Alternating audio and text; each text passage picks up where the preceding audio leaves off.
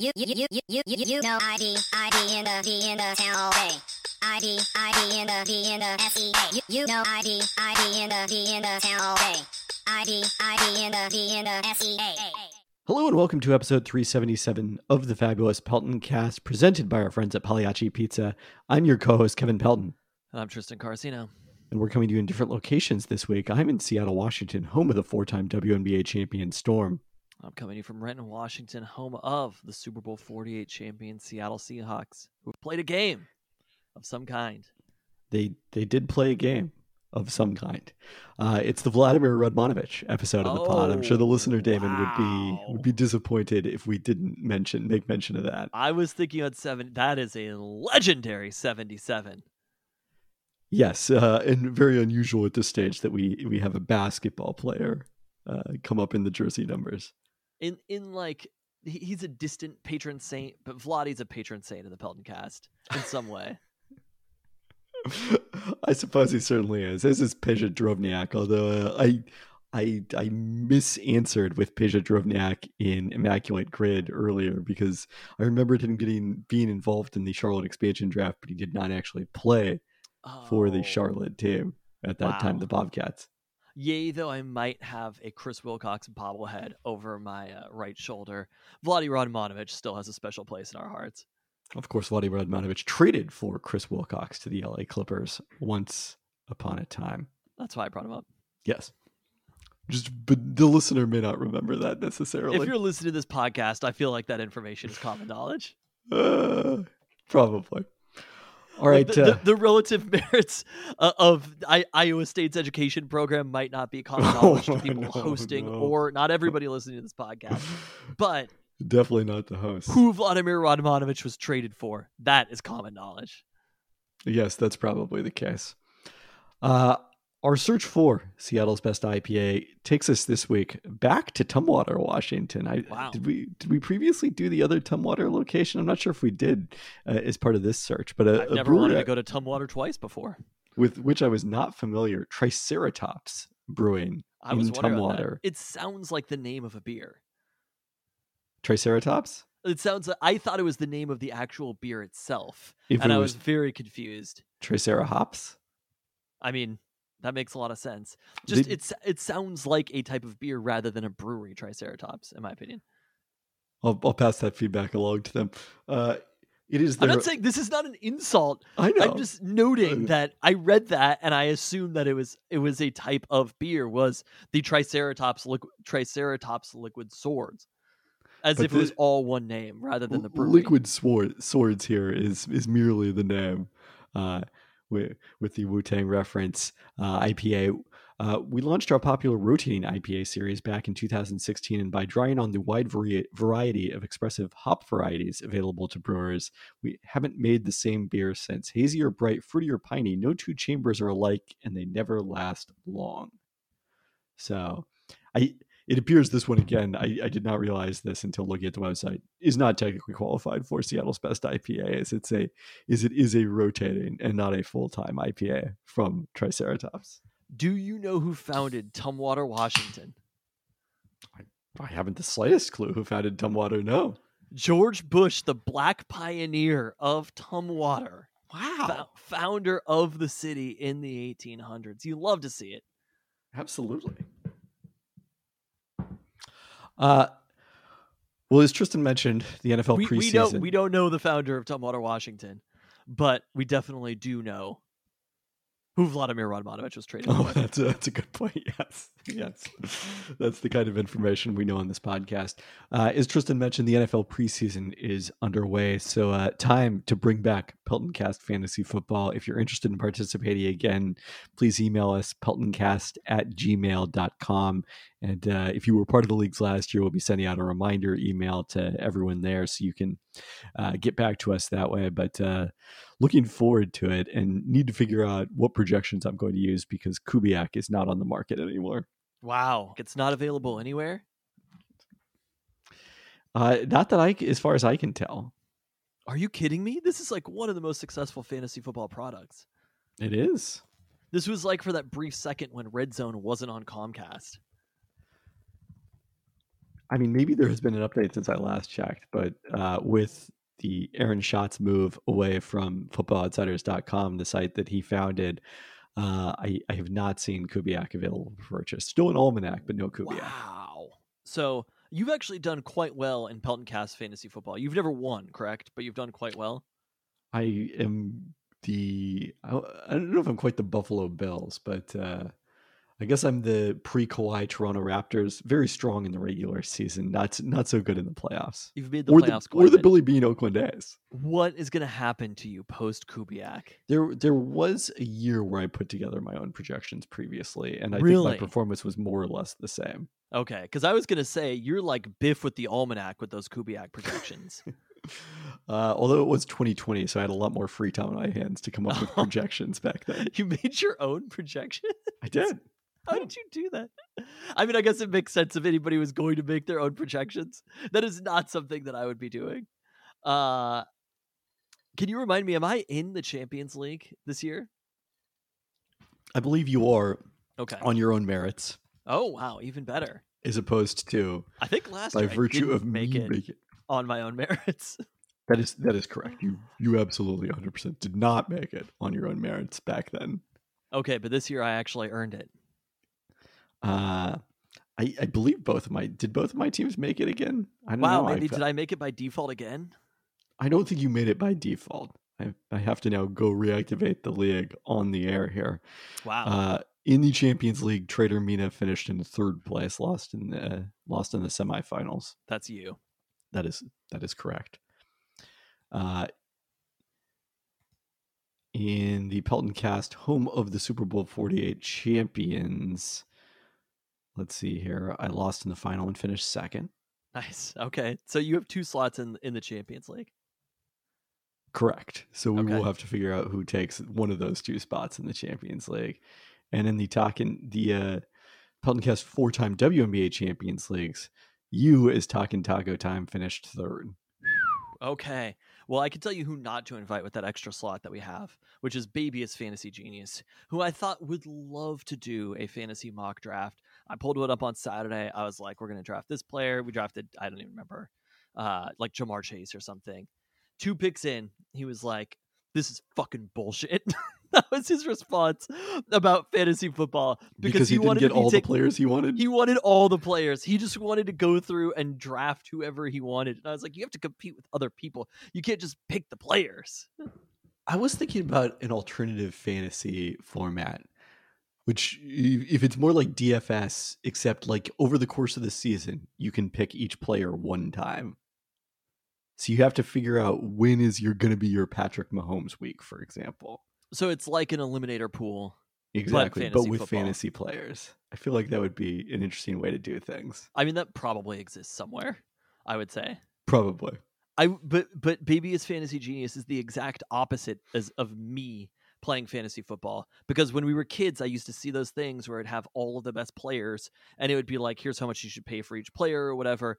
And I was like, this is absurd. Why is there not a strict salary cap where the most valuable players are the players who aren't actually that good? It's just Rob Nen.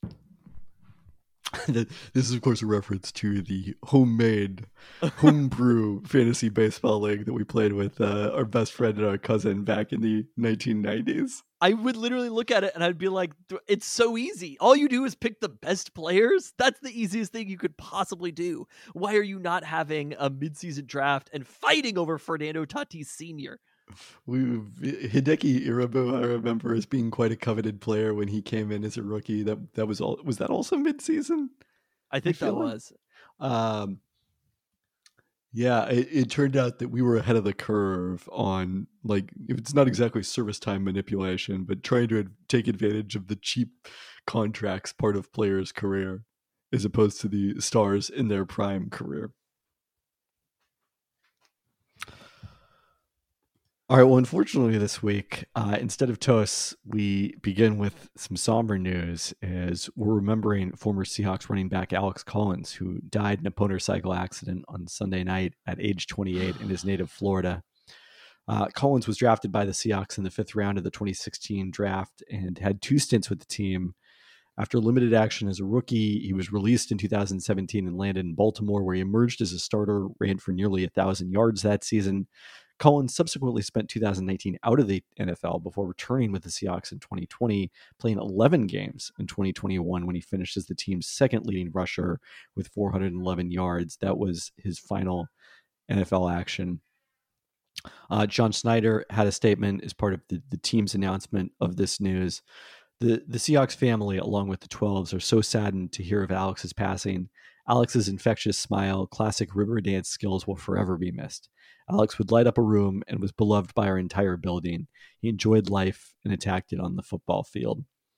On Tuesday, speaking to the media, Pete Carroll called it a heart-crushing loss. And, we certainly heard from a number of players. I mean, that's, besides Collins' age, what made this, particularly touching was the fact that he had played with so many current members of the Seahawks just 2 seasons ago being part of the team.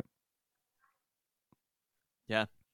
And obviously, I mean, shocking news that we got. And I think the main thing that my takeaway from it was, I hope that this moment is a reminder of how we as fans are having these conversations about players and athletes and really just recognizing that these are human beings. Obviously, like the game is primarily played for entertainment purposes or whatever, but just thinking about some of the glib nature that fans can have in particular when they get heated with rivalries or whatever the competitive aspects of it. But most importantly, at its core, like these athletes who are playing the game, they're human beings with families and lives. And I think the number one thing to think about is them as people. And this moment is definitely a reminder of that it's about more than just football or sports in general. It's about a community and people who are impacting lives and who have impacted other people's lives throughout the sport. Absolutely. I mean, it shouldn't take a moment like this to remind us of that, but it certainly is an opportunity to acknowledge that and be thoughtful about it in terms of how we talk about and think about players and the athletes that we watch and cover. For the reasons that I kind of just went into, it didn't get as much attention, but another former Seahawk passed away in the past week. Wide receiver Sean Dawkins died last week at age 52 after suffering cardiac arrest. Dawkins spent 2 seasons with the Seahawks as part of his 9-year NFL career, recording career highs of 992 yards, 7 touchdowns in 1999 as part of that Seahawks team that broke an 11-year playoff drought. I feel like Sean Dawkins, to me, he was kind of the start of. There were truly receivers before this that qualified, but in my Mike Pritchard might have been before this, I guess, too. But like the lineage of receivers who are just like always open, highly productive, not necessarily the most talented receivers, but Bobby Ingram, Joe Juravicius, I think of as being in this vein, into Doug Baldwin Jr. and Tyler Lockett, and continuing onward. And someone who that year, Joey Galloway, sat out the start of the season because he was unhappy with his contract, and Dawkins really stepped up as a leading receiver for the Seahawks. For sure. Absolutely loved Sean Dawkins as a player. And then again, played in the Pac-12 before then. Played with the Chargers also. Somebody who throughout West Coast football was awesome, and who, I mean, for me, that was probably up there with one of the first or second seasons that I was really paying attention to the Seahawks. And he was one of those players who, like you mentioned, you were always seeing open and instantly started to like. Sean Dawkins did not play for the Chargers, but For the Chargers? He did not. You mentioned the Colts, the Saints for one season, and the Jaguars for his final season in 2001. You mentioned the Pac-12. I mean, he was kind of a key figure for a period of time. He was part of the Cal team. I saw this. I believe it was their first bowl win in 1990 since 1958. Wow. It had been that long. I mean, that was an era, obviously, where it was a lot harder to go to bowls, but pretty remarkable period in Cal's history. And then in 1991, the year after that, they were the toughest competition in some ways. Oh, actually longer. That was it was only their second bowl game they'd played in since 1958. They lost the Rose Bowl, according to Sports Reference, in 1937. In 1958, it was their first bowl win since the 1937 Rose Bowl. when they won in 1990. Their first bowl win at all? Yeah. Wow. Yeah. That's incredible. Then that 1991 team that finished in the top 10 gave UW, in some ways, its toughest test en route to the undefeated season. And then the year after that, 1992, Keith Gilbertson took over as coach at Cal after being the offensive coordinator at UW as part of that undefeated team. And Bruce Snyder left for Arizona State on the strength of that Cal top 10 finish. And that was when Dawkins had his best season, 65 catches, 1,070 yards as a junior before being drafted in the first round. Yeah. Consensus All-America. So a really remarkable career for Sean Dawkins, and not as much too young as Alex Collins, but still at age 52, too young in his own right.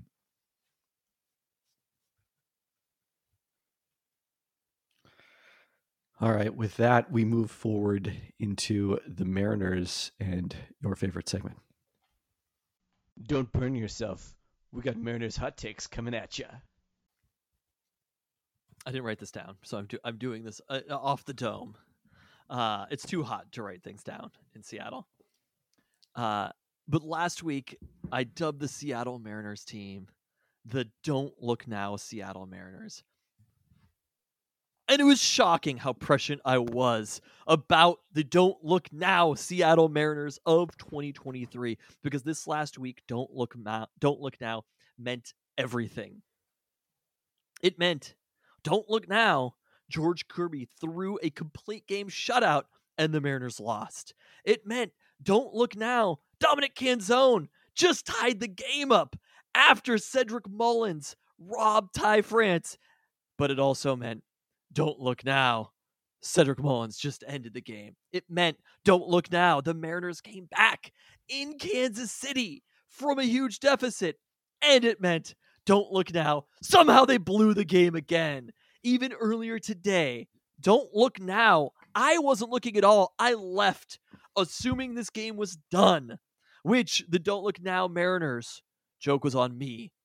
Because with 2 outs in the bottom of the 9th, I was not looking. Somehow the game ended up tied, and I get a notification that don't look now, the Mariners have won in extra innings. This team, while not necessarily winning the amount of games we wanted them to, you cannot deny that this last week has been fun baseball. Across the board, don't look now, because some crazy shit is coming. It's been must-watch baseball, certainly. Yeah, you look back at their, starting with that Saturday game against Baltimore, a 1-run loss in the 10th, a 2-run loss in the 10th, a 1-run loss in the bottom of the 9th on a walk-off, and then a win in the 10th. So it has been nothing if not dramatic. And the Mariners bullpen has played a key role in that. And I naively said on last week's podcast that the Mariners sweeping the Angels, winning a series of close games in Anaheim, was going to take the pressure off the bullpen for when they inevitably suffered a loss following the Paul Sewald trade. And don't look now, I spoke way too soon. There on we that go. one, because the great Mariners bullpen angst of 2023 is now upon us, understandably after not that the bullpen necessarily was a big factor in the 1-0 loss on Saturday night. You're inheriting Andres Munoz in that case was inheriting a runner on second and allowing them to score. It was more about the offense.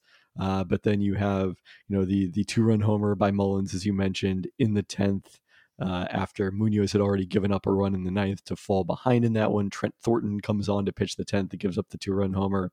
Matt Brash comes on for the save on Monday in Kansas City with the lead and surrenders 2 runs and a walk-off.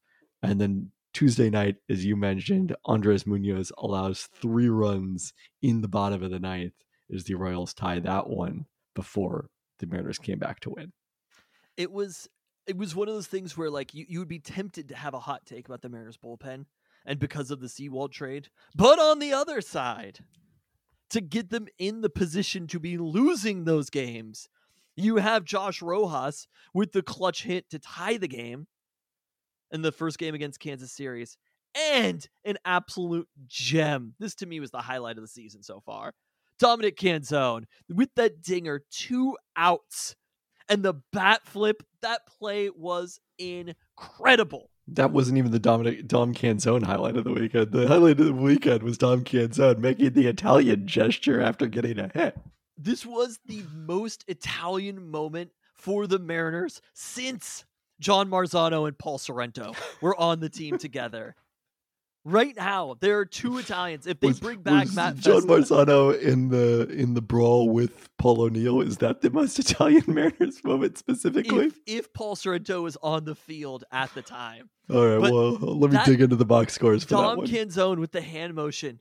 Canzone, Dominic Thank you. Canzone with the hand motion, and then the dinger to tie it up. I mean, it was an incredible Dominic Canzone weekend. We haven't quite gotten the great Haggerty moment just yet. It feels like he's right there, but also the walk in, I don't know, I can't remember what, I think that was the 9th on Monday night. It was eked out a 3-2 walk after going behind 0-2 in the count. It was very impressive. There we go. That's our great Haggerty moment. It was funny because immediately I couldn't do this Italian on Italian crime when Canzone dropped the ball that turned into an inside the park home run for Bobby Witt, which, by the way, errors just do not exist in the major leagues anymore. It's like maybe they should just get rid of the concept of errors, which I think I'm fine with overall. But like, if you're gonna have such strict rules for what an error should be, just get rid of it completely. The moment that happened, I was like, Haggerty catches that ball. Same thing. I wasn't watching this play either, right? The walk-off squeeze that happened. Dylan Moore is playing first base, right? And he doesn't field the ball cleanly. Correct. Haggerty fields that ball cleanly. Haggerty did not play first base in that situation because it would have required the Mariners giving up the DH. He had come on that's for why the DH. He didn't go to first base. Yes. Okay, because I was going to say he's way more experienced than Dylan Moore at first base. Yes, he's got those 2 whole starts earlier this season. He's played it before, though. But yeah, I mean, that's why the squeeze was like particularly well timed in that situation. It was well executed anyway, but particularly against a guy who had, no experience playing first base. It was well done. All right, that play happened on August 28th, 1996, and Paul Sorrento was at first base. There we go. There we go. Okay, that's the most Italian moment in Mariners history. So far. I think number 2 was the combination Canzone. Were you watching? You were at Day in Day Out Festival when you hit that homer, right? No, I was at the Storm game and watching it on my phone, and so like I had really good reception when I was in my media seats, but at that point I was up in the stands for a little bit. And it was like super grainy on my phone, but I could just barely make out Cedric Mullins robbing the home. Who did he rob? Ty France. Yeah, but it was clear enough to see like the camera is zooming way up on the stands. Like clearly that's a home run by Canzone. It was like having those plays back to back, which again, don't look now, Seattle Mariners. I can't even believe it. When Cedric Mullins goes up and robs Ty France, you're just like, the game's over. Like that's it. Cedric Mullins did it. And then for Canzone to come back and hit that homer after that, it was one of those moments. They had one of these in, I want to say maybe it was Boston earlier in the year or Anaheim, where they had this huge moment. Like, oh God, what was that game?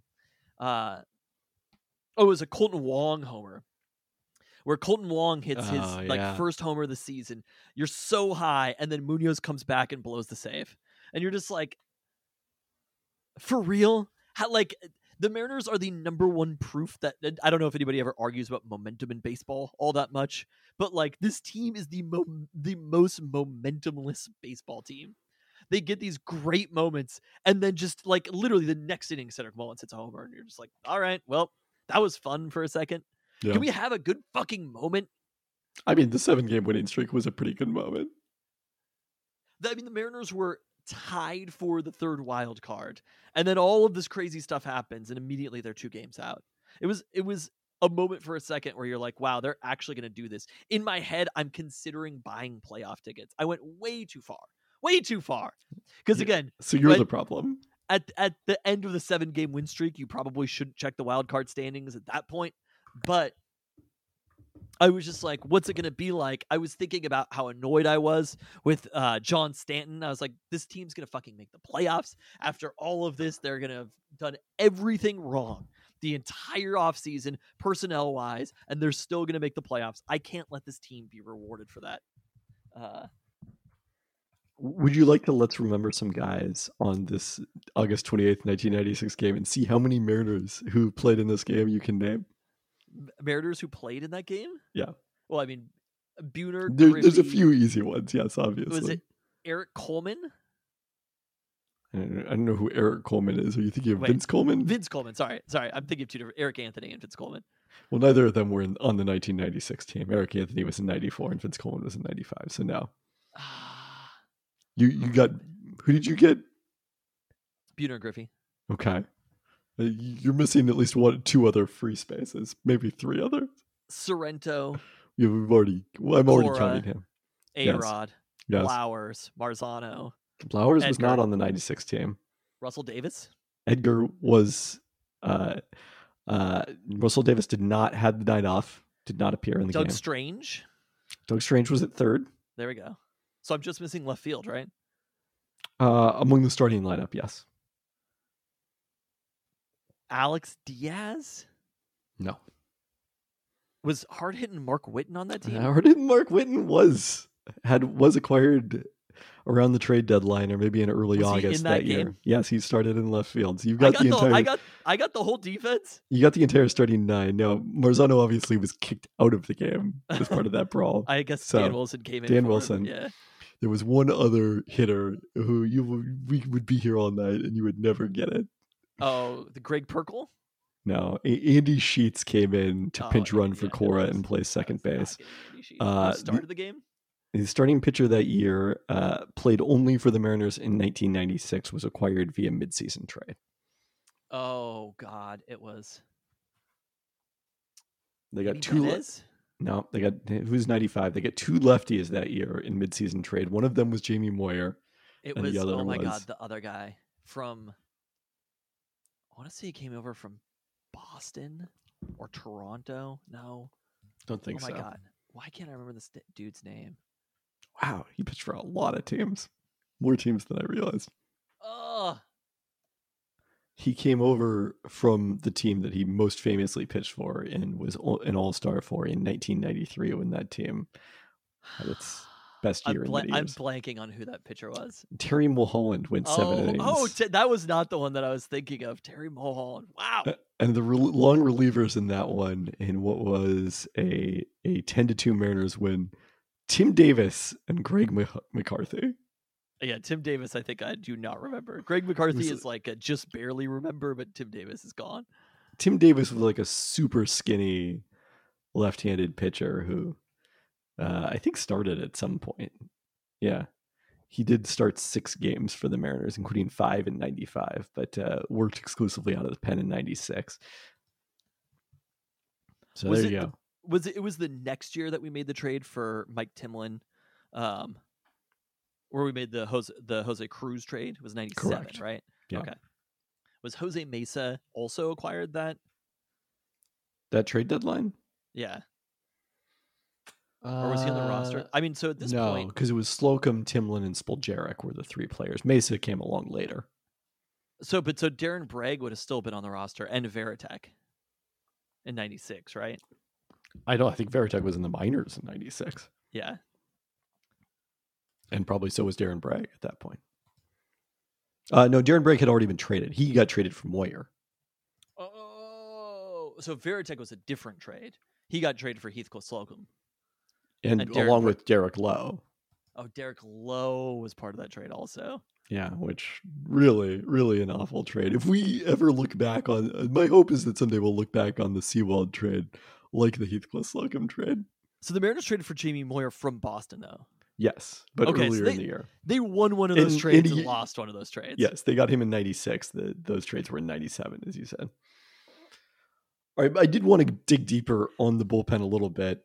The Mariners are third in reliever WAR over the course of the season per Fangraphs, for per Fangraphs. Entering Tuesday night's game, they were 5th in reliever WAR in the month of August. So even with the recent breakdowns prior to Tuesday night again, still the relievers overall have been quite outstanding without Seawald.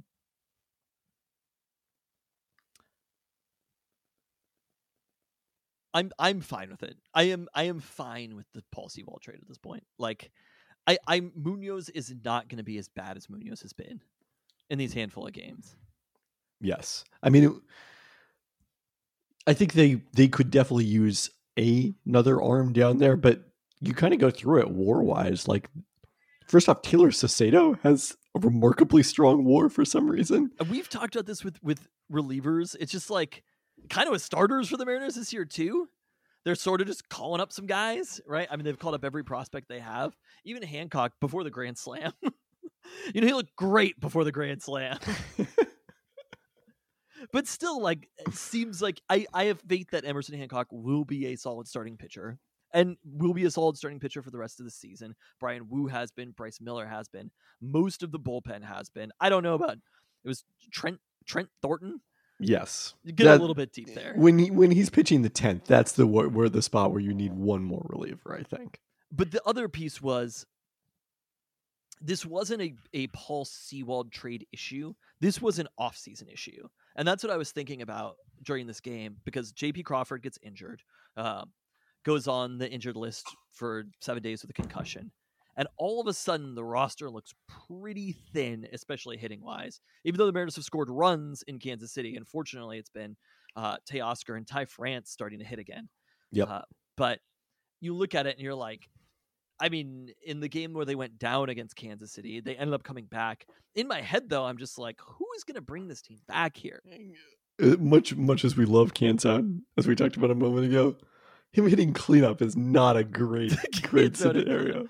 And that's the thing, is the depth that they have hitting-wise. In the same way that they're able to tap into all of these pitchers from the minors, there's really not a lot out there. I have no faith in Mike Ford whatsoever, right? And I'm just like, this is who we have to pinch hit right now. So the issue is that there aren't enough hitters within the organization, more than it was the Paul Seawald trade, because they needed to trade Paul Seawald because ultimately the pitching was way stronger than the hitting was. Paul Seawald, he was a free agent after the year, right? No, he had 1 year left after this. He had 1 year left. Even still, I don't know about that one. But still, bringing in two players who currently are starting for the team, they are going to be on the field way more than Paul Seawald is going to be on the field, right? So if you're talking about one pitcher who's pitching an inning maybe 4 out of 7 games throughout the week, whereas Canzone and Josh Rojas have been in the starting lineup, one of them basically every single game since they've been traded for. So the issue is a team-wide organizational hitting depth issue more than it is a Paul Seawald for these two players issue. That's probably true, yes. And that's why in the offseason, even if we're talking about maybe it wasn't necessarily going out and signing the player for $30 million a year or something, bringing in players who are in that $5 to $10 million range, which I do believe John Stanton, even in his unwillingness to spend, there is still a little bit more money there that they could have gone out and found players. Man, I just looked at Mitch Haniger's OBP. It's not good.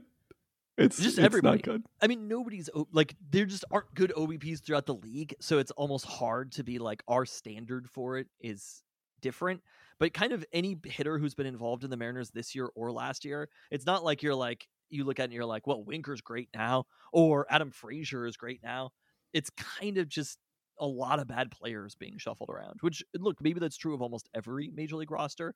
And the reality is there just aren't that many good hitters at the moment in major leagues, or with the shift plus the skill at pitching, like, it's just really hard to hit. But that means that's why you should be paying such a premium for those hitters. If the conversation is, we're trying to understand why these hitters are getting paid so much money, a hitter who is above average, even if they're having a down season, is so much more valuable. The Rangers went out and signed those players, and all of a sudden they're going to win the AL West this year. Yes, even though it did not pay off for them immediately, it does seem to be working out now. So I still think it makes sense, even though most of the big free agent signings this offseason haven't been good. I still think it makes sense to go out and get players like that who over a long period of time, you can count on. Whereas otherwise you're talking about trading your closer for Josh Rojas and Dominic Canzone. Yes. It's not a great proposition. So I don't. It's an everything that the Mariners do is an organizational failure, aside from this small handful of things that they've done correctly. But like this is another one. I was also thinking about just how radically different the team, like these conversations we're having when I said that the Mariners had no holes on the roster at the beginning of the year, and just how many different players are playing on a day-to-day basis that I'd never heard of. Yeah. And that's how a baseball season works. So it's really hard we pour over this, we stress about it. Yeah, but usually the starting second baseman doesn't get released on opening day, doesn't get released mid-season. The Mariners released 2 opening day starters mid-season because Tommy La Stella also started opening day. I mean, that was pretty sinister, but that was sinister at the time that they were starting Tommy La Stella. Is Tom Murphy hurt? Where has he been? That's a good question, because I wondered why he didn't pinch hit last night, and then he didn't play at all today, did he? So, but again, I'm like, wow, the Mariners need Tom Murphy's bat. But I mean, like Caballero, I'd never heard of before the year, right? Canzone, Rojas. He wasn't even on my radar as minor league infielders. It was Mason McCoy, who ended up getting traded at some point here. Was the name I was paying attention to among minor league infielders. So, you also wanted to talk about John Stanton's Shohei Ohtani quote. So, GeekWire last week held a rooftop barbecue and Mariners Day, I believe was the term for this.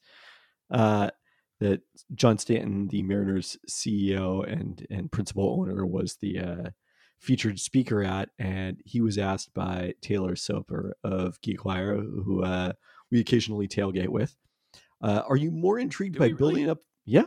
Okay, cool. Yeah, he's part of our group. Are you more intrigued by building up from within, creating a champion from pieces of your system, or are you more intrigued by signing a free agent, maybe one who is becoming a free agent soon by the name of Shohei Ohtani? And Stanton's answer was, we focus on developing great players. We believe that the best player for us over time is going to be a young player that we're able to have all the way through our system and develop. We will look at free agents every offseason to fill needs. From our point of view, Ohtani is the unicorn. We'll clearly look at him. We'll clearly be in the conversation. But I think we've got a great team with or without him. I think this means nothing. That's just like a series of words. I mean, I guess you were saying you feel like this means that John Stanton is not going to be like, yes, of course we're going to try to sign Shohei Ohtani, because tampering wise, that's the thing that he can't say. They still had a conversation about it though, and ultimately John Stanton said, I'm surprised he was willing to mention the name Ohtani. Like, I don't think that Jerry DiPoto would utter the name Ohtani other than in the context of speaking about him as a member of the Los Angeles Angels of Anaheim. If you are a person, we had this conversation last week about Washington State University athletic director who was blindsided by UW and Oregon leaving for the Big Ten after a year of rumors. If you are a person who, when Shohei Ohtani signs with another team or resigns with the Angels, and you are blindsided by the Mariners not signing him, you're not listening to what he's saying. Because what John Stanton did is he told you the entire organizational strategy of the Seattle Mariners, which is to not compete. Ultimately, that's what he was saying. He said, this is how we view things. We view things in the cheapest way. A very nice way to say it is you want somebody who's going to be with you. And of course, everybody wants good prospects. But what that means... Of course, the best player for us is over time is going to be a young player that we're able to have here all the way through our system and develop. Like, Julio is the best case scenario for the Mariners, not Shohei Ohtani. That doesn't mean you can't have Shohei Ohtani too. Yes, but John Stanton didn't say that. John Stanton said, organizationally, we want players who are young and we can have through our system because A, they are under team control for a number of years. That is how they view things. That is how they have viewed things. That's right? how every team views things. No one is it like, is not. hey, if let's you not ask develop the San any Diego players. Padres how they viewed things, do you think if Taylor Soper has the exact, I don't know who the owner or team president of the Padres is, right? But Kevin Towers? No. No, he never was that. The- Apparently, their owner is someone named Peter Seidler. Peter Seidler. If you're having that conversation with Peter Seidler, it is a different answer. And you know that it's a different answer because, again, John Stanton wasn't giving lip service here. And that is my second complaint about this. It's fucking August. Just lie to us. That's all we are asking for. We don't need to have our expectations set. Mariners fans have their expectations set to be bad because of the history of the Seattle Mariners. You could just give us hope for a second. And that's the thing that I hate the most about sports owners and front offices or whatever. Just tell us what we want to hear right now. Nobody's going to be holding John Stanton accountable next November, December, or whatever, right? Nobody's going to be like, but wait, John Stanton, you said that the team was going to try to sign Shohei Ohtani. What you say then is, we tried to sign Shohei Ohtani. We didn't get him. That's how you do it. There are certain people who get this right and certain people who get it wrong, and the Mariners are awful at it. They are awful at telling people what they want to hear because right now it's August and we would like the hope of Shohei Ohtani. You just say, hey, I understand that there is a player who's going to be a free agent this offseason, whether you want to mention him by name or not. And of course we will be in that conversation. It would be absurd. He said we'll be in the conversation. That's what he said. He didn't though. He said, of course, they gave it a kick the tires. He said, our organizational strategy is to not sign Shohei Ohtani, but of course we'll call. If Shohei Ohtani wants to sign for $15 million a year, we'll be there. That is what that is what John Stanton is saying to you. The conversation is done. The Shohei, you shouldn't even mention Shohei Ohtani at all. Like he's not on your team currently. The free agency is not happening now. There is no upside to saying anything publicly about Shohei Ohtani. Or give me that. That the issue is not. The issue is his response because organizationally he's trying to build a team that is scraping for the third wild card. Like that is what John Stanton is trying to create. We've been over this. Julio Rodriguez is 23. This is not the George Kirby is whatever age George Kirby is. This is not the Mariners' peak. They're going to have to spend money at some point, and you understand that. I anticipate that they will spend money at some point. If they don't, I will be very unhappy. But they're going to have to spend money at some point. Obviously, these players are going to be really expensive. Julio, they have locked up, but like all these young players at some point are. Well, that's why they're going to trade some of these pitchers. Like that's why there were Logan Gilbert trade rumors leading up to the deadline. I think that was premature, but I don't think that was like wrong long term. Also, just like you can't have as many pitchers as they have at some point. But if you're John Stanton, just no comment. Literally, that's it. He just has to go so far out of his way to be like, you're a small market. The fans aren't doing enough. Fuck you. This is what you get. That's what that statement was. Literally, no didn't comment. Hear any and of those things in not there. news. It is not news. That is all that you have to do. Organizationally, why do the Mariners feel like it's important to put us down and to set the expectations low? Just be like there are teams, people do this in basketball all the time. Every good player that has ever been traded for, there are certain people who are like, yeah, we were in on that. Oh, we were just about to draft that player. Yeah, after it happens. Danny Ainge isn't like, yeah, we're going to trade for Anthony Davis. He doesn't go to the media and be like, hold a Q&A with fans and be like, yeah, we want to get Anthony Davis because, we're going to give up everything we can to get him. But going in, you know that Danny Ainge is trying because he told you he's trying. Was he not trying? John Stanton is just like, yeah, sure, I guess. Like, if we'll call. If for some reason every other team doesn't want to pay Shohei, we'll be there. That's what he gave us. Wow, Chris Flexen was another key opening day, not an opening day starter, but member of the starting rotation who got basically given away midseason. Whatever your Chris percentage Flexen was, it was a rough year. that was a reasonable one for the Mariners. I can't blame them on that one. Whatever your percentage odds are of the Mariners signing Shohei Ohtani, they should change 0% based on John Stanton's comment. They did, because they went from 0 to still 0. All They right. couldn't go down. One last bit of Mariners news, Marco Gonzalez will have a cleanup procedure on his left elbow to relieve pressure on the nerve that's been the source of his arm pain. Gonzalez was diagnosed with a rare condition called anterior interosseous nerve syndrome. The surgery will end Gonzalez's season, but should allow him to throw normally during the offseason heading into spring training. Do you think this is the most we've talked about the Mariners? Just like actually having a conversation about them has to be up there. It's up there, yeah. What if this again? I ran wild in my head on, I think, Saturday. I mean, Kirby was dealing, right? I mean, Kirby had probably the best game a Mariner pitcher has had all year, and in my head, I'm like, I mean, we need to note at some point that Felix Hernandez was being inducted into the Mariners Hall of Fame that night, and it just like the jokes wrote themselves. I know. I didn't even want to mention it because of how obvious it is. But so George Kirby's throwing this gem of a game, right? And in my head, I'm like, we need to do an emergency pod when the Mariners sweep the Orioles. I was just like, this is serious. Like, beating the Padres is one thing. Beating the Angels is another thing. If you're sweeping the best team in the AL, this is a big deal. I went wild with my perspective in my head. I was just like, this team, you get Castillo, Kirby, Gilbert in the playoffs, we're winning the World Series. Again, this wasn't even hot takes going through my head. I actually thought this information. And then they almost lost to the Royals twice.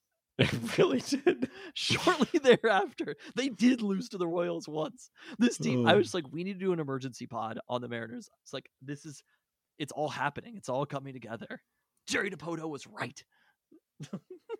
Say what you will about John Stanton, at least he has not suspended Mike Blowers at any point this season. Or Dan Wilson. I don't know if Mike Blowers. I mean, yes, the Mariners are. You're saying they're not saying anything as controversial as stat about the team? They are. All right, let's get into the roundup. Mariners broadcast is a pretty solid broadcast. Top notch. The Seattle Sounders are going to play a game this weekend. After the 3-week break, they will return to game action on Sunday, hosting Atlanta United, who comes in 7th in the East standings, but just barely behind the Sounders, who are 4th in the West in terms of points per match. Designated player Thiago Almada has 8 goals and 10 assists, ranking 2nd in MLS in the latter category. Several of those assists to Georgios Yakumakis, who has 10 goals. Stephen Fry expected to start in goal for the Sounders, coming back from finger surgery. While Brian Schmetzer told reporters earlier this week he's hopeful of having both Javier Arriaga and Christian Roldan available. Sounders signed Seattle native Paul Rothrock to a first-team contract after he was promoted from the Tacoma Defiance on a short-term loan for the maximum of 3 games, scoring in all of them, including the game winner in an MLS regular season match at Houston in May. So congrats to Paul Rothrock. Will Reign also returning to action this weekend as the NWSL regular season resumes. They'll be in Kansas City to take on the team that knocked them out of last year's playoffs. They'll get the Canadian players plus Brazilian Angelina back this week after their team's early exit in the group stages of the World Cup. USWNT players not expected back for Friday's match, per Jada Evans. With the top seed secured in the Challenge Cup, the focus now shifts for Oil Reign to the playoff race. Probably 5 teams for 4 spots with 7 games left in the regular season. The North Carolina Courage have 26 points atop the NWSL table. The Portland Thorns and Gotham FC have 25 apiece, and the Reign and the Washington Spirit each have 24. So very compact standings in the NWSL. Seattle Storm got some bad news that Gabby Williams' injury last Tuesday was more serious than we realized at the time we recorded a week ago. It's a stress fracture in her left foot that will sideline Williams for 4 to 6 weeks, likely ending her season. Without her, Storm still reeled off a pair of wins over the last week, coming back from a 15-point deficit in the fourth quarter to beat Atlanta 68-67 on Thursday when Jewel Lloyd made the go-ahead 3-point play in the final minute. Then more easily handling Phoenix 81-71 on Sunday to complete a season series sweep 4-0 against the Mercury. Storm have now won 5 of their last 7 games, more than over their first 23 games when they went 4-19. That comes after Sammy Whitcomb's move into the starting lineup at point guard, which has transformed the offense. Also relying a little more heavily on veterans, though less so with Williams' injury. Rookie Jordan Horston has started the last 2 games at small forward, giving the Storm 2 rookie starters, with Jade Melbourne also playing a key bench role. The 4-Storm rookie Ivana Dojkic left the team last week to return to Europe after falling out of the rotation and agreeing to a buyout. Storm, like the rest of the WNBA, have the start of this week off as the league was setting up the Commissioner's Cup final on Tuesday, won by Brianna Stewart and the Liberty in Las Vegas over the Aces. They'll return to action Friday, completing a homestand by hosting Minnesota. They're in Minnesota on Sunday as part of a 3-game road trip that will also take them to Chicago and Indiana. Okay, so after this recent win streak for the Storm, how many more games are left? Let's see here. They are 9-21, so 10 games left in the regular season. Okay, so not a ton of games left. Not. With 10 games left in the regular season, where do we stand in lottery watch right now? So 3 games out of the 8th spot. There is now, like, Chicago has, after playing well for a period of time, has now slumped a little bit and fallen into a tie with Los Angeles for the 8th playoff spot at 12-18. So again, we're rooting for Chicago to be in the lottery, which would all but assure the Storm having the 3rd best odds going into the lottery. And the 3rd assuming best they odds miss the playoffs. puts them at about 25%. To get number 1, not quite that high. Okay. I need to memorize these odds clearly. There's only 4 teams, right? Always comes up. Yes. 18% if you have the 3rd best odds. So whoever has the 1st best odds is like 44%, which will assuredly be the Indiana Fever. Okay. Who now again have the league's worst record at 8-23, despite having a better point differential than not only the Storm and the Mercury, but also Minnesota, who is in the playoffs at 12-14-16. And if the Storm make the minus playoffs, they're obviously out of the lottery. Correct. What are we cheering for right now? I mean, it's good for them to continue playing well and showing that, particularly showing Joel Lloyd that there's, some talent to build around here with Jordan Horston's development, with kind of the offense running more functionally, but just not quite enough to make the playoffs. Okay. You would be fine if they had the 4th best odds, which puts them at what? 10%. So odds aren't great. They're better than 0. Okay. Fair enough. Yeah. So this some key games coming up here, but again, need the Storm to win in Chicago. That's the important and second thing. is virtually impossible. It would require either Indiana or Phoenix making a run to get into the playoffs. Phoenix has the identical 9-21 record as the Storm. In Indiana, again, 8-23. I'm going to call this right now. When do they do the lottery? Typically in November during a key non-conference college basketball game. Caitlin Clark is going to be on the Mercury next year. You're calling that? There's just... I don't think the league fixes these things. But it's a franchise that would make a lot of sense. Like, Caitlin Clark is coming out if it's Phoenix who has the pick, right? Replacing Diana Taurasi. It makes so much sense. You're in a relatively great sports market, right? A market that people want to play in. It's still a destination market. Committed new owner with Matt Ishbia. 130 degrees there for the entire month. But it makes too much sense to me for Caitlin Clark to be there. The Caitlin Clark Brittany Griner combo would be fun to watch. All right, UW football. The Huskies were ranked 10th in the preseason AP poll. Local AP writer Tim Booth noted that of the 13 previous times UW has started the season in the top 10, they finished there just 3 times. Those coming in 1960, 1982, and 1991. It's a death blow. Being in the top 10. Expectations have not been good to the University of Washington. I believe I structured an entire bold prediction around this way back when in December. Wanted to provide some context based on the history of the AP poll, which dates back to 1936 in its continuous form. All of that available on sportsreference.com. Historically, 54% of teams that start in the top 10 finish there. Okay. Among teams who have made the preseason top 10 at least 10 times, only Arkansas at 18% has finished in the top 10 less often than UW. Texas A&M at 27% is the third team under 30%. Wow. So you're telling me that UW, relative to high expectations, Yes. UW is the worst at meeting those expectations of any program in the country. That is correct. Wow. I mean, we feel it, right? When you Second saw worst. that top 10. Arkansas. Who was worse? Oh, Arkansas was is the worst. When you saw that, you saw that top 10, I was like, we're going to finish number 19 or something. I feel like my expectations for this season are both grandiose and the most in check they could possibly be. Because, again, similar to being a Mariners fan, I have history of being a University of Washington football fan and know what it's like having expectations going into a year. We had Jake Logger. I was talking to Jan about it. She was like, wow, ranked top 10, they'll have to be good. Isn't Penix coming back for his senior year? And I was like, Jan, you don't understand. I don't know if it's quite the same as Penix. Even Cody Pickett, I don't know if it's quite the same. I understand. Look, Michael Penix is probably going to be great.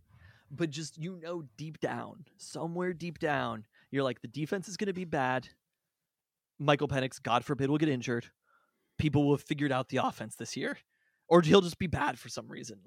Somewhere deep down, you're just like, this team is not going to be as good as these preseason expectations because we have seen it. And until they meet the expectations, I will not believe it. I haven't even told you the second part of the stat. Oh, God. So the 13 times that UW has previously been ranked in the top 10 in the AP poll preseason, 6 times they have finished unranked. So twice as often as they have actually finished the season in the top 10. That's happened just 18% of the time for all teams historically.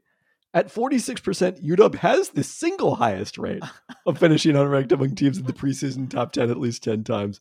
Just ahead of, once again, Arkansas at 5 of 11 years. Just 5 total schools have gone from top 10 to unranked more than 1/3 of the time in at least 10 of their opportunities. I can't believe it. It's great when the stats confirm something you feel deeply in your soul. Now, part of the issue is that naturally not all top 10 spots are created equal.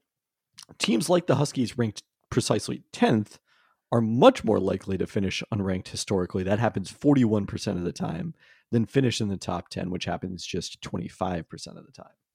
And those top 10 preseasons, they've probably been closer to 10 than 1. Yes, they've never been 1. They've been 2 a couple of times. I didn't go through the whole list because it wasn't quite as at the bottom of the top 10 as I expected. There's a lot of 6s and 7s in there. So, and somehow the 1992, one of the years that they finished outside the top 10 was when they were preseason number 2. Yeah. Coming off the shared national championship. Where did they finish in the end of the 92 season? 11th. 11th, okay. No, I mean, they weren't unranked. They still went to the Rose Bowl. They were undefeated until the Billy Joe Hobart suspension. Oh, and then things fell apart. Yeah. Lost to Arizona, and then in the Apple Cup to Washington State in the snow. And then, two games they may not have to play anymore in the snow in Washington State or at Arizona. I like in the snow against Washington State as if that's something that won't be happening to UW anymore. They'll never play in the snow in the Big Ten. Well, yes, that part of it, yes. And then they lost to their conference rival Michigan in the Rose Bowl that year. Oh, man. We'll also looking at that top 10. Finishing preseason top 10 feels really good. You're like, that would be near the top of the conference. And then looking at next year's Big Ten and seeing that UW would be 5th in the Big Ten, and it's just like it's not going to be easy. I mean, basically, be careful what you wish for. I think there were 2 ACC teams, and then it was all Big Ten and SEC for next year. I think So Clemson and those Florida State. And I also was just like, at the moment, this was before the Clemson or the Florida State deadline had passed. I was like, maybe there's another Big Ten team in here that we don't even know about. those Big Ten schools: number 2 Michigan, number 3 Ohio State, number 6 USC, number 7 Penn State, and Washington. So USC, again, the highest ranked of the current Pac-12 teams and the AP polls. Or Utah at number 14, Oregon at 15, Oregon State at 18. I had two more. This is quick thoughts about conference realignment news that came out. Do you have any other conference realignment stuff? I don't. Of bits of news that came out after we talked last week. So I think the first one, I'm not sure if this has happened, but there was the report that Fox Sports basically was paying extra for UW and Oregon to join. Yes. So the current Big Ten teams are not forfeiting any TV money by adding UW and Oregon. Which I was maybe a little bit surprised about. I believe The Athletic had that report. And seeing that information, obviously, I mean, it kind of ends up feeling it's not a no-brainer. It's a no-brainer in the short term for the Big Ten. Once they get to the next TV deal, that's the part where it's actually going to be felt by everybody individually. But the expectation is it'll be so much higher with those schools. I mean, I go back to like 538 did a lot of modeling basically of conference realignment. And like my logic is you should expand as long as the teams you're bringing in are more valuable than your average current team. And UW and Oregon are clearly more valuable than the average current Big Ten team. But so seeing that, it was interesting. People were talking about like, well, if ESPN or if Fox was willing to pay for $30 million for these two schools, like why wouldn't they just pay? And all these schools could go to the Big 12. Why wouldn't they just basically pay for the Pac-10, Pac-12 rights or whatever? And I think that people aren't understanding, and this is part of my second point also, which was the report that George Klavikoff was basically turned down a $30 million per team offer from ESPN earlier in the year. Right? Was it George Klavikoff specifically or the president? So this is a two-part point that I want to make, because people are definitely giving George Klavikoff basically all of the responsibility of he just said no, right? And as far as we know, the presidents hadn't been presented with that offer necessarily. There's no way that there wasn't a conversation about it. And I think what happened from the presidents was there were presidents of certain schools who told him what the dollar amount they wanted to be at was and what they would feel comfortable signing a long-term grant of rights at. And that dollar amount is not the same as what they got initially in the Big Ten. And it's not the same for each school. And I think that people aren't necessarily understanding that what might have be a great amount if you're Oregon State or Wazoo or Cal or Stanford even is not the same as if you're Oregon or UW. So just treating these numbers as if they're equal doesn't really make sense. But also those numbers aren't the same in the Big Ten and in the Pac-12, right? Because it's still, you're at that 30 million and it feels relatively static. It's not in 6-7 years that 30 million is going to become 50 million or 60 million with all the added benefits. So just treating it as apples to apples, and basically, I think people have basically treated it as for a lark, right? Laughing at George Klavikoff. And it's kind of like I don't know if he's handled things the right way or whatever, the best possible way. It was a losing hand that he was dealt to begin with. The second that USC and UCLA left, it was over. But yes, the first point that I made about Fox, which is they're willing to pay for UW and Oregon, that dollar amount makes sense for those two schools, right? It is an appropriate dollar amount for the TV rights for those two schools. But again, it doesn't make sense for the rest of the Pac-12. And I think that's the piece that, of course, they were willing to pay that. Like, I think for Fox, it was probably a bit of a no-brainer. Also, UW and Oregon ultimately are more valuable programs in the Big Ten than they are in the Pac-12, because you're talking about having more premier matchups. As we just discussed, the amount of teams who are in the Big Ten who are ranked in the top 10 next year is half of the teams. There are going to be big matchups. Half of the top 10, not half the Big Ten teams. Half of the top 10. So they're going to be bigger by having better teams in a conference. Obviously, schools are going to go up and down throughout each year, and you kind of have to sort of level out because of people. Somebody has to win in these games. Not everybody can be great in a conference, but if you're only bringing in great programs to a conference and the biggest programs, everything is more valuable there, right? Because the games get bigger. It's more or less what the Big Ten is becoming, and Yeah. the SEC ultimately is they're becoming the NFL, and that's like I think NFL TV is pretty indisputable as far as the value. And if that's what Fox is trying to build, Fox understands the value of the NFL and having these key matchups every single week. And if that's something that they're trying to build, it makes a lot more sense for UW and Oregon to be in there, but not necessarily the entire Pac 12. You basically told me it just matters more. The one piece of reporting that I haven't seen that I'd be curious about is whether the Pac-12 ever like even had a discussion about unequal distribution of the TV revenue, because that was the only way. That was the actual only way they were going to keep things together. Because again, the things, everyone keeps talking about, oh, the Pac-12 had the most revenue in 2016 or whatever, whenever they did.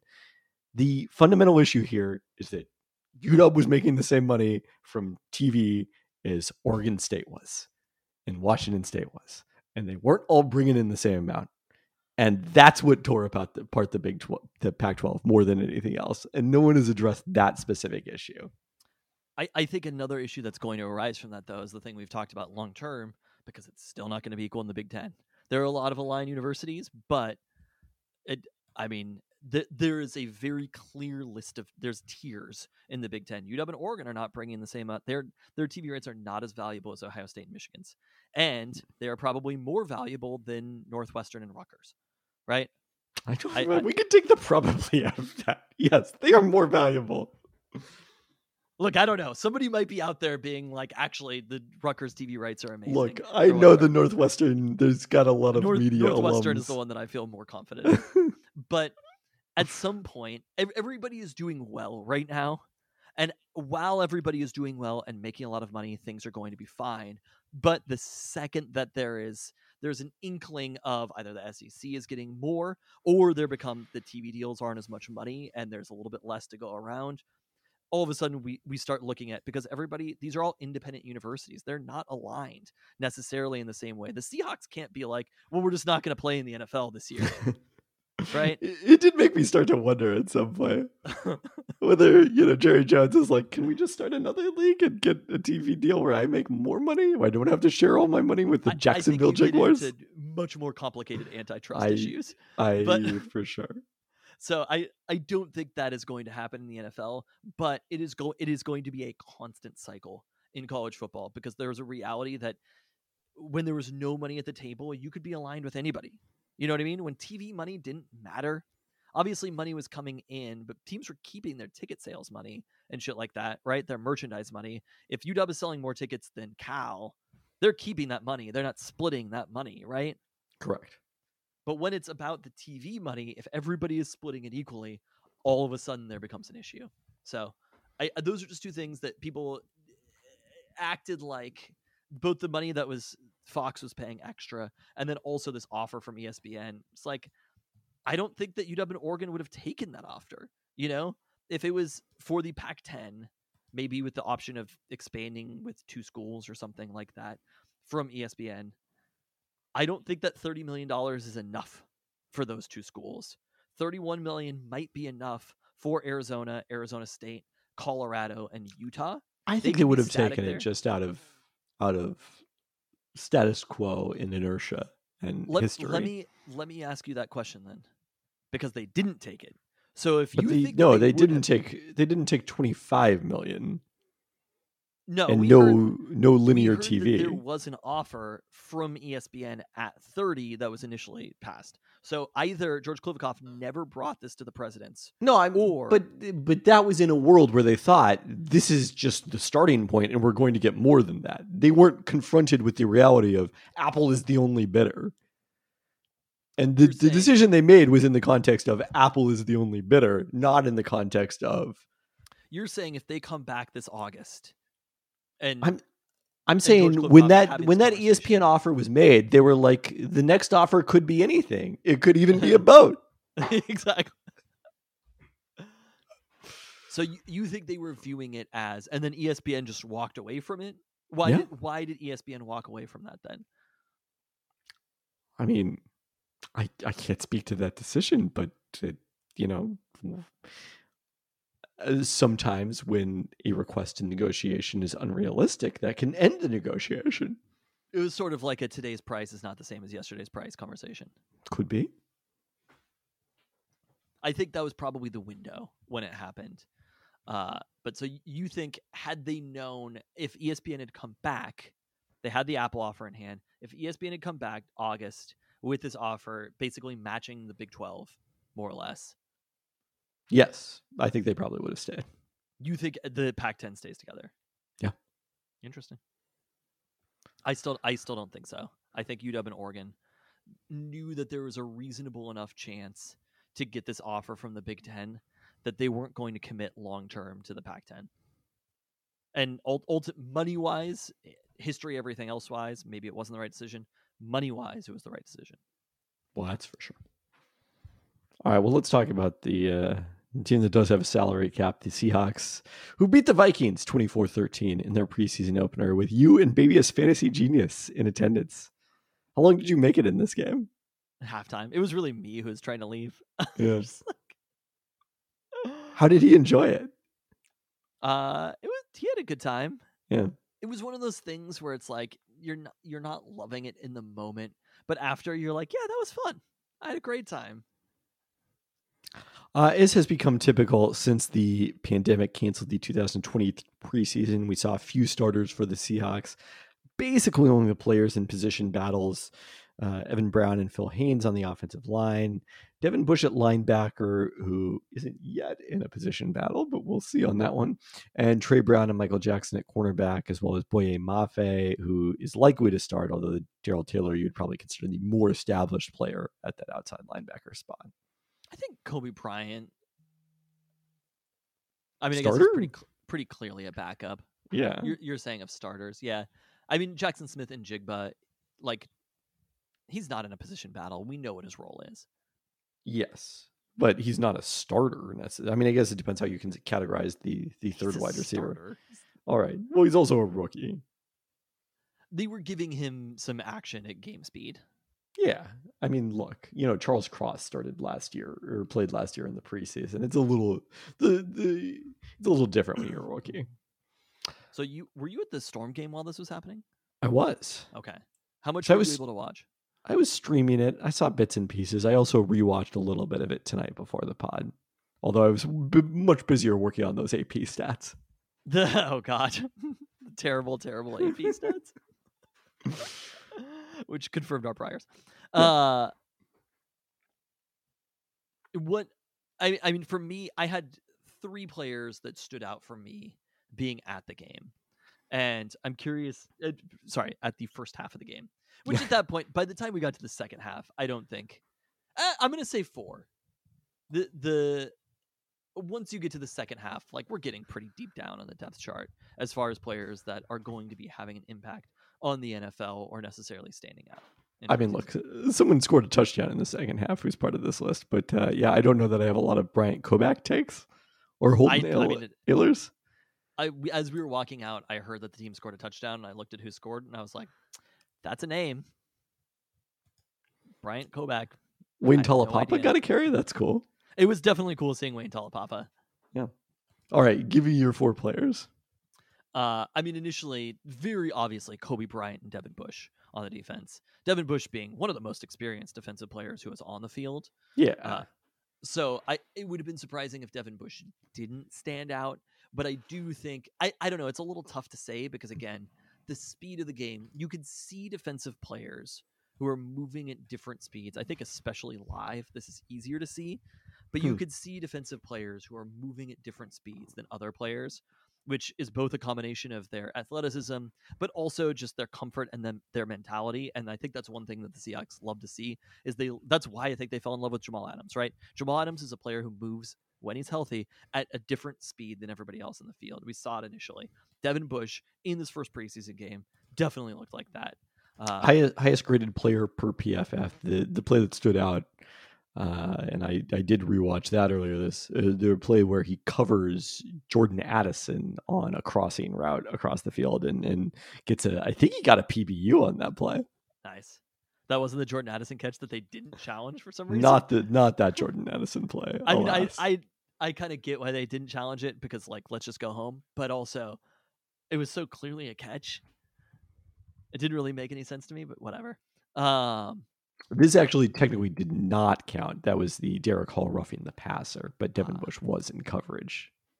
Kobe Bryant also playing safety, right?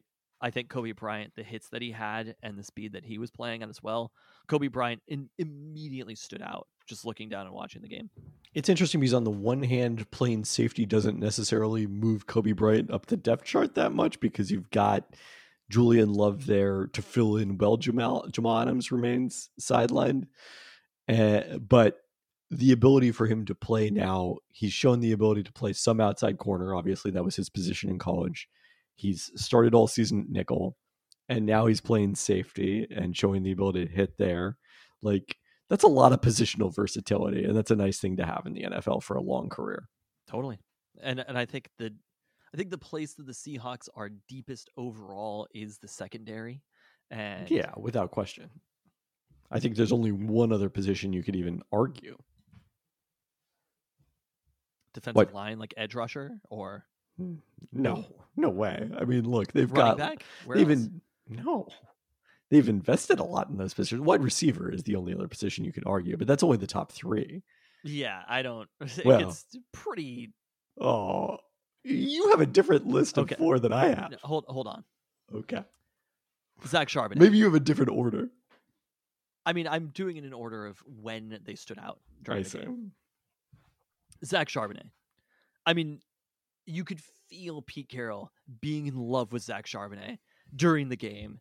The physicality that he plays, like the hits that he has as a running back. I've loved Zach Charbonnet forever, dating back to Michigan days or whatever. I've always loved this dude. And then seeing him there, both the impact that he had on some of those carries, I was like, I mean, I will call it right now. I would be shocked if he is not running back one by week 8. So, we're gonna. I don't know if I'm willing to bet on that. But it's everyone a little complicated. Running backs and injuries makes it a little complicated. Yeah. But just in general, even aside from the current injuries, but so Ken Walker the third is working his way back in practice now. So I think deep down, Ken Walker the third is not a very Pete Carroll player. That's why they drafted him in the second round. I want to remind everyone who's ends up in Tristan's fantasy leagues of this prediction. Oh, I don't feel like he's going to be an important fantasy player. There are so many better players to draft than Zach Charbonnet. Sure. It is not. By the way, JSN is going up. He's like pick 80 in the mock draft. He's going very high, and that was one where I was like, "Wait, y'all really? are drafting him too high right now. This is still a rookie wide receiver, people." I saw it was 48th in ESPN's rankings among wide receivers. So I mean, think about how early that is overall. There's more than 32 other players. I'm pretty sure that he was drafted somewhere around in that range. He's going quite high, which I assume that Jackson Smith and Jigbo would be a like near the bottom of your roster type pick. Just I don't know how he's going to get enough action to be a valuable fantasy player, but we'll see. Mm-hmm. And then of course Jake Bobo. Thank you. Another player who in the same. I mean, again, I hadn't heard of him before UW played him last year, right? And he was always open. He was the most annoying player to play in one of the Huskies' 2 losses of the year. And granted, that was the Husky secondary, which at that time was not looking very good at all. But it was extraordinarily frustrating playing against him. And that is the exact type of player that you want on your roster, where you're just like, everything is going well, and for some reason, DTR, who I also love, is finding him wide open on these plays. I can't stand this dude. And that seems to have translated. Again, I mean, he's playing against players who are most likely going to be released, but he's making this roster. I tweeted as much. For the record, Jackson Smith and Jigbo's ADP is 107th. Okay. Although I don't know if that specifies between PPR or not. I was playing a PPR, 12 team PPR mock draft. You and Baby's Fantasy Genius were. Yeah, Briefly. he left very early. Yeah, I mean, so the biggest injury news from Thursday's game happened at the wide receiver position. Obviously, the best news is that Cade Johnson was released from the hospital the next day after being stretchered off the field at halftime. He does remain in concussion protocol, but no kind of injuries issues with his spine or head or anything like that beyond the concussion. D. Eskridge also left the game early with what Pete Carroll termed a legit knee sprain, usually his term for something that will cause a player to miss time. That, of course, comes on the heels of his 6-game suspension for violating the NFL's personal conduct policy. And so you had DK Metcalf, Tyler Lockett, obviously sitting this game out as the starters. Cody Thompson, Derek Young were out due to injuries.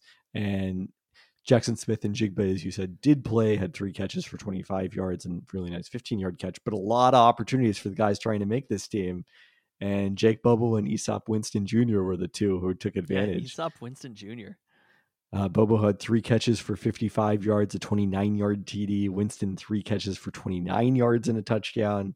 Matt Landers had the other touchdown for the Seahawks, hauling in the desperation pass from Holden Allers that he should never have thrown under any circumstances. But look, Jake Bobo was extremely productive in the mock game they played. He was extremely productive in their first preseason game. Drew Lock said that players in the locker room constantly want to throw the ball to Bobo. Wow. And are just saying more Bobo is More the Bobo catchphrase. Yeah. There's a certain more cowbell element to it, even though Bobo does not actually rhyme with cowbell. It just has that feel to it somehow. I will say this crossed my mind. This is similar to when I bought tickets to the Mariners in the World Series, but this crossed my mind at the end of the game, which was because JSN looked good, but it wasn't. Again, it's the first preseason game. There wasn't anything where I was like, "Whoa!" I mean, his most impressive play was jumping up to prevent a Drew Lock pass from being intercepted. Oh, he almost came down with that one. I don't know about that one. After it, I was like, what if the possession receiver that the Seahawks got that's actually going to make an impact, that's going to be a big deal, was actually Jake Bobo? Let's all remain calm. I'm a huge Jake Bobo fan and all, but let's all remain calm. Jackson Smith and Jigba was the MVP of the Rose Bowl, right? Jake Bobo played well at the Rose Bowl. Jackson Smith and Jigba was the MVP of the Rose Bowl. Look, There's levels to this shit. It crossed my mind. Okay. The worst thing about not having the Pac-12 is going to be just not like falling in love with any player who played it. Like Aesop Winston, when I heard he went to Wazoo, I was like, I like that guy. You don't think we're going to fall in love with guys in the Big Ten? Probably not. Some random Midwestern player. Like, I just don't. Maybe we will, but I don't think it's the same. I don't think it'll be the same as being like, oh yeah, that's. Maybe yes, there will not be the UCLA, Oregon players, right? There will not be the same like sense of pride about players. Yeah, they're one of ours. Big Ten is from the Pac-12. But yeah, I saw that Aesop Winston. It's one of those things where it's like, what a real rivalry is when you see a player in the NFL and you're like, yeah, that's one of our dudes. Aesop Winston went to Wazoo, and I was like, hell yeah. Sure. We're always going to claim Wazoo players. Yeah. It's same with Gardner Minshew. You see him on the sideline, you're like, oh yeah, let's go. You got to the players that I had highlighted as well. Good day for Boye Mafe. Drew Lock completed 70% of his passes for 8 yards per attempt, but did throw an interception in addition to the one that JSN saved. Also, just great to see Ben Burke-Hervin back on the field nearly 2 years after his ACL tear in the 2021 preseason. So, although frankly not great news for Ben Burke-Hervin's chances of making the roster when Jordan Brooks was activated off the PUP list on Tuesday, having passed his physical 8.5 months after tearing his ACL on New Year's Day. Brooks was asked by media about playing week 1 on Tuesday, said, the way I'm feeling now, I think I would. So really remarkable for someone, you were kind of penciling out until mid-season. So, Devin Witherspoon, Pete Carroll said, is still, quote, going to be a bit still with his hamstring injury. We'll see if he's back in time for the start of the regular season, but probably not for the preseason, it sounds like. Yeah, and that's a frustrating one. Obviously, would love to see him out there. Yeah, and he needs the reps. Well, and also, I mean, he's getting paid a lot. It's the part of the value that you have for a player like that is on this initial contract. So he's somebody who you kind of need when you're making that pick to contribute early on. Not necessarily the first few games of his rookie year, but he's somebody who, if Pete Carroll can't be trusted. I mean, the depth you mentioned at the secondary makes it a little less urgent.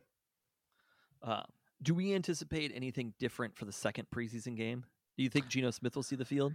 Yeah, I mean, Pete Carroll did say that, the first game was really about the young players. So maybe, but, maybe a series. Like I said, since, the Seahawks didn't have preseason in 2020 and then started out with a dominant win in Atlanta, it feels like Pete's philosophy has definitely evolved on the importance of playing his starters during the preseason. Do you want to go to that game? Maybe you can have my tickets if you want them. All right, I can't go to another preseason game. I'm good. We'll talk about that one offline. One was enough. I was fine. I don't even think any of the children are excited about going. Oh, so, wow. Tough beat. I mean, I'm sure they would, but it was kind of just like,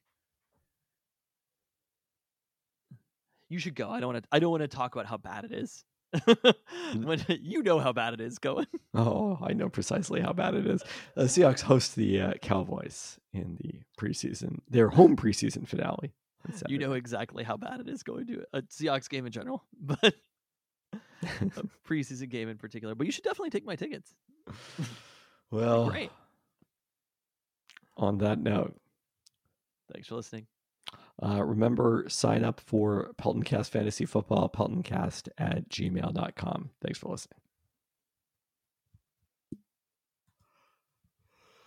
listening.